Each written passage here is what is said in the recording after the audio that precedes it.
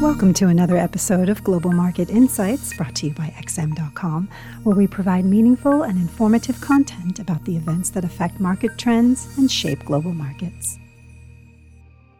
It's Wednesday, the 22nd of September, 2021, and you're listening to the Daily Market Comment podcast by Rafi Boyadjian. I'm Maria Pachurdiz. Thanks for joining us at XM.com. Equities were mostly recovering on Wednesday as market nerves were somewhat calmed after China's troubled property giant Evergrande told investors it will meet the debt payment due on Thursday for domestic bondholders.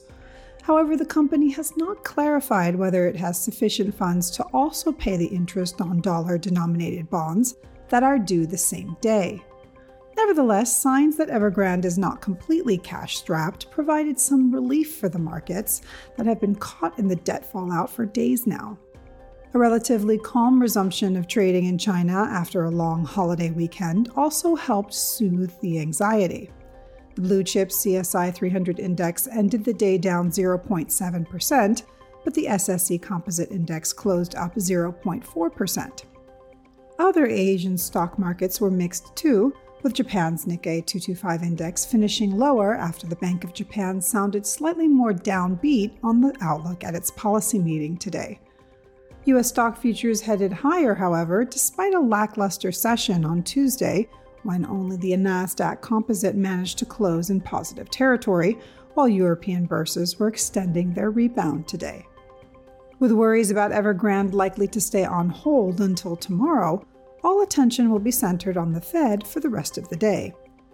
The U.S. Central Bank is widely expected to signal that the time to begin withdrawing some of the massive pandemic stimulus is very near, following months of taper talk by Fed officials. The flagging of a reduction in asset purchases itself won't be market moving, but investors will be wary about Chair Powell attaching conditions to giving the green light for tapering at one of the remaining meetings of the year. Powell could, for example, say he would like to see at least another strong jobs report, which would not make a November taper announcement a done deal. However, the real highlight of today's meeting is likely to be the updated dot plot chart that could reveal a significant hawkish shift if the majority of FOMC members forecast a rate hike in 2022 versus 2023 in the previous dot plot.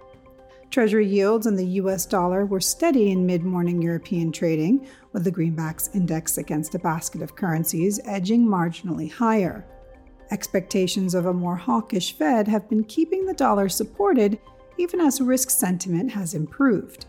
The Japanese yen came under pressure, however, from the further easing of the Evergrande turmoil and as the Bank of Japan reinforced its dovish policy outlook. The mood music could easily change, though, if Powell is too optimistic in his press conference, as that would spark fears of a quick exit from QE and an earlier rate hike.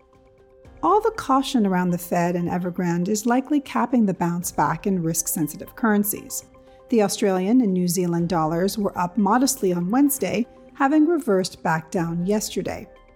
Even the loonie was struggling, climbing just 0.1% after pairing most of Tuesday's gains made on the back of Prime Minister Trudeau's election victory. The euro was flat, being led entirely by the US dollar lately, although concerns about the possible impact from a slowing Chinese economy on European exporters could also be weighing on the euro. The pound was another underperformer, sliding 0.2% versus the greenback, amid growing doubts about the UK economic outlook. Warnings that the UK could face severe power and food shortages in the winter are having a dampening effect on sterling. Should those risks begin to materialize, the Bank of England could halt plans to normalize policy. But for now, the Bank of England will probably take further steps at its meeting tomorrow to wind down its bond purchases and possibly signal a rate hike in the first half of 2022.